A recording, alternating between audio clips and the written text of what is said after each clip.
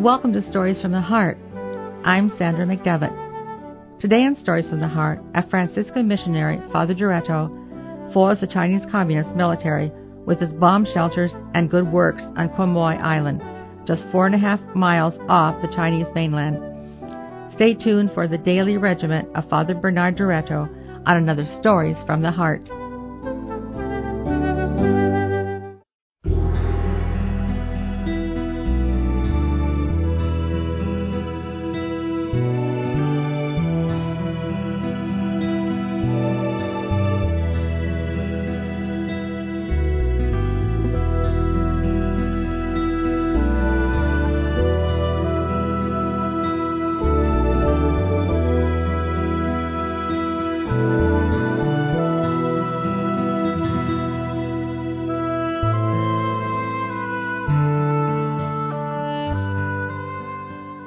The continuing battle of Kamoi. Father Bernard Duretto is a gaunt-faced Franciscan with a scraggy gray beard. His habit is faded old GI khakis and heavy combat boots. His brown eyes flash fire. Father Duretto lives on Kamoi Island, just 4.5 miles off the Red China mainland. He is as close as he can get to the communists. That's the way the tough little priest likes it. During the shelling of 1958, almost 500,000 enemy rounds made Kamoi the most heavily bombarded piece of real estate in the world. A blast caught Father Duretto in the open and knocked him unconscious. Father Duretto was a physician and also something of an engineer. With his own hands, he built a tiny hospital behind the chapel. Many of his patients were turned away from the overcrowded Kamoi City Hospital.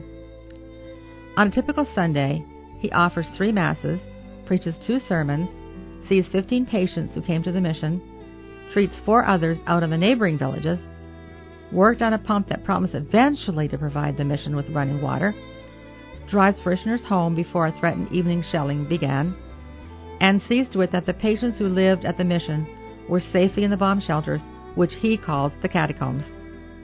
Only then does Father Duretto prepare a meager meal of boiled rice and green beans for his supper.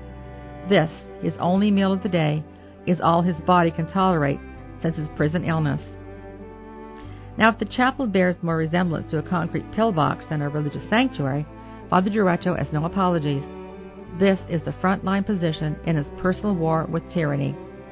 As his only concession to the communist shellings, he carries an old helmet pressed on him by American soldiers. Otherwise, he defies the shell fire just as he defied communist terror in the secret police prison cell. During World War II, he remained behind Japanese lines with the guerrillas all through the war. He cared for American flyers who bailed out of their planes over his territory and buried carefully marked graves of those who were killed. With the Japanese surrender, Father Duretto returned to his old 500-bed hospital in Luoyang in Hunan province. Then, the communists came to power. Father Duretto knew it was only a matter of time before they came for him. Probably because so many communist officials were patients at his charity hospital, he was allowed to remain free for almost 2 years.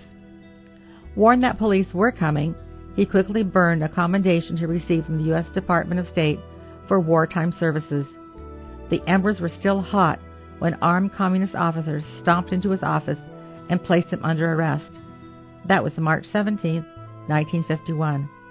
The secret police threw him into a narrow, low cell, large enough for him to sit in.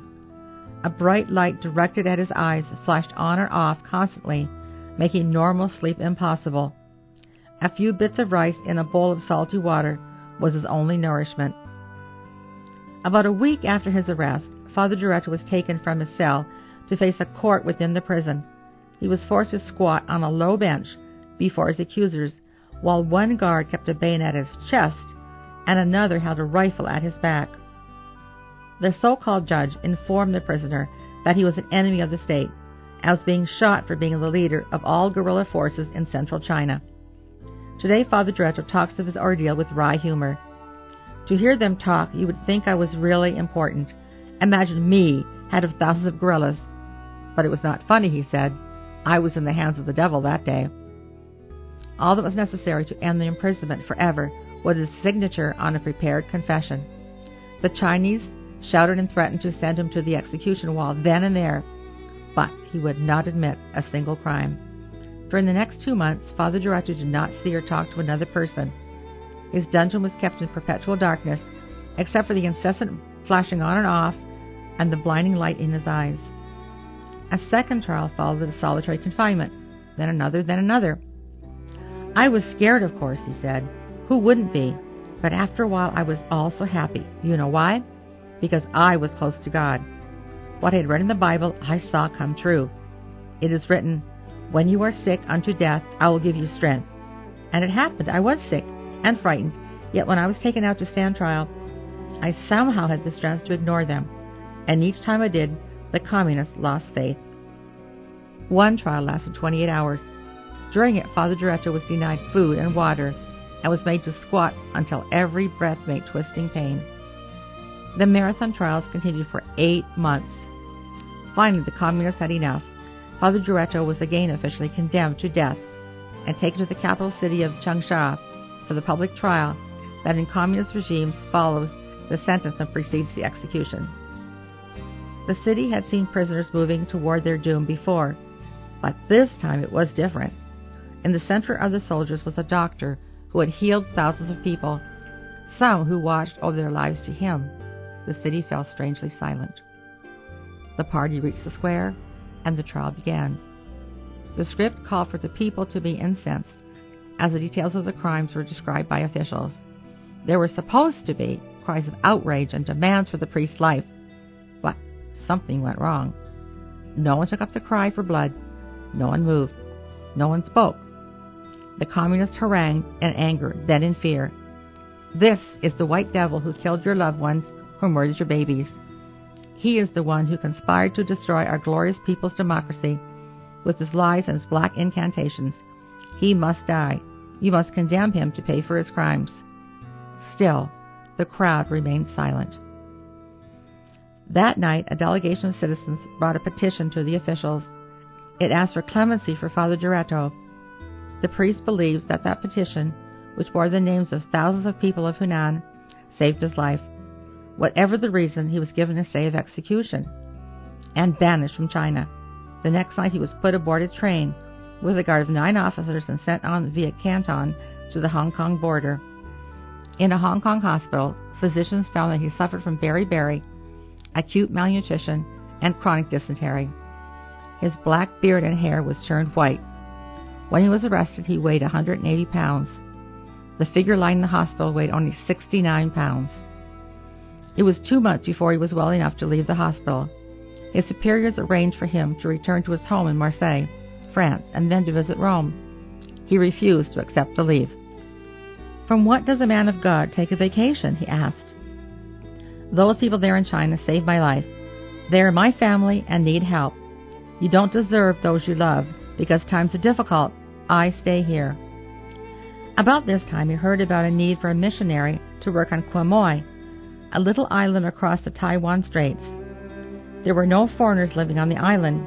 It was inhabited only by 45,000 poor Chinese farmers and a garrison of soldiers digging in against a feared repeat of the 1949 invasion attempt.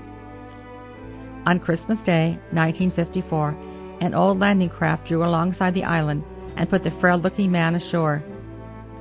With him, Father Duretto brought thousands of American-donated relief parcels containing rice, meat, and cooking oil.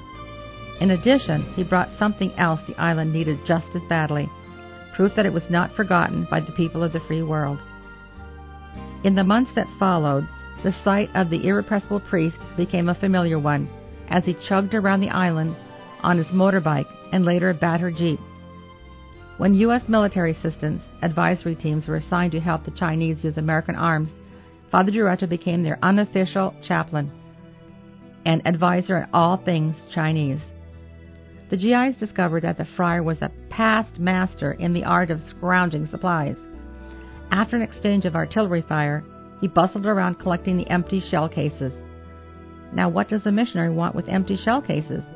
Cut off the bottoms and make drain pipes out of them, of course. Why buy piping when he can get it free, he asks. Brown beer bottles from the Chinese army canteens edge his garden. Liquor bottles from the American club do double duty. they hold the sacramental wine, which Father Duretto presses himself, and they serve as candlestick holders. High point in his scrounging came when he got word that there was to be a salvage sale at U.S. Marine Equipment in Okinawa. His eyes sparkled at the thought of all those interesting things. Somehow he wrangled a ride by plane to Okinawa. Just as the junkyard opened to bidders, he turned up. Busily he climbed mountains of cast-off gear, happily tagging this piece of old mattress and that pile of rusty cots. He found a gasoline generator and was guaranteed not to work. And the prize of them all, a Jeep. When the tickets were turned in to the supply officer, however, there was bad news. The bill came to around $3,000. Father Duretto had less than half that amount. A Marine sergeant saw the disappointment that crossed his thin face. "Say, Father," he said, "it takes a while to figure up these things. Why don't you have a cup of coffee while we do the paperwork?" Without enthusiasm, Father Duretto walked slowly to the mess hall. An hour later, a young corporal came trotting over to bring him back to the supply dump. "Well, I think I found some mistakes here," beamed the Marine sergeant. "This Jeep you got is pretty bad shape. Somebody goofed on setting the price. It was supposed to be just $400. And it was just payday, and the boys had some spare cash, so they kind of got up a collection that'll cover all the rest of the stuff you got. So I think the final total comes out exactly to, whatever you have, Father.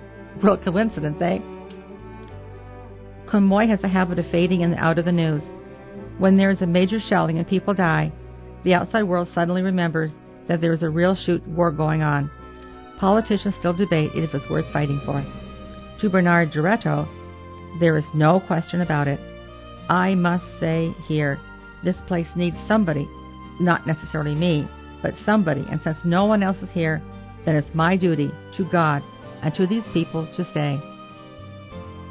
I found a picture of Father Duretto taken in 2007. He was then 98 years old and still going strong.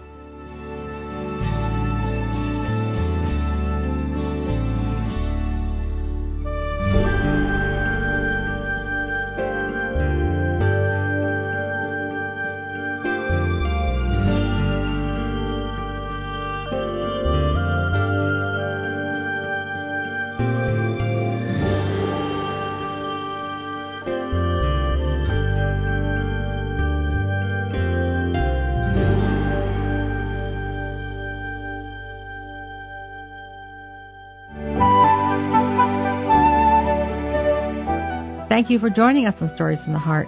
Today's story, The Continuing Battle of Kamoi, was written by Norman Sklarowitz and published in Catholic Digest magazine. For a copy of this or any of my stories, email Sandra at AveMariaRadio.net. Stories from the Heart is recorded in the studios of Ave Maria Radio. I'm Sandra McDevitt. May God bless the rest of your day.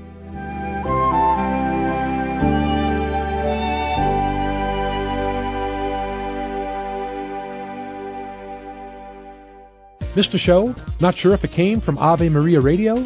Go to AveMariaRadio.net. A list of shows and hosts are there. And if you find the show you're looking for, you can hear the whole thing again by going through the Ave Maria Radio audio archives. For 2 years, we've recorded nearly every show from Ave Maria Radio. Just click on the audio archives message located at the center of our homepage.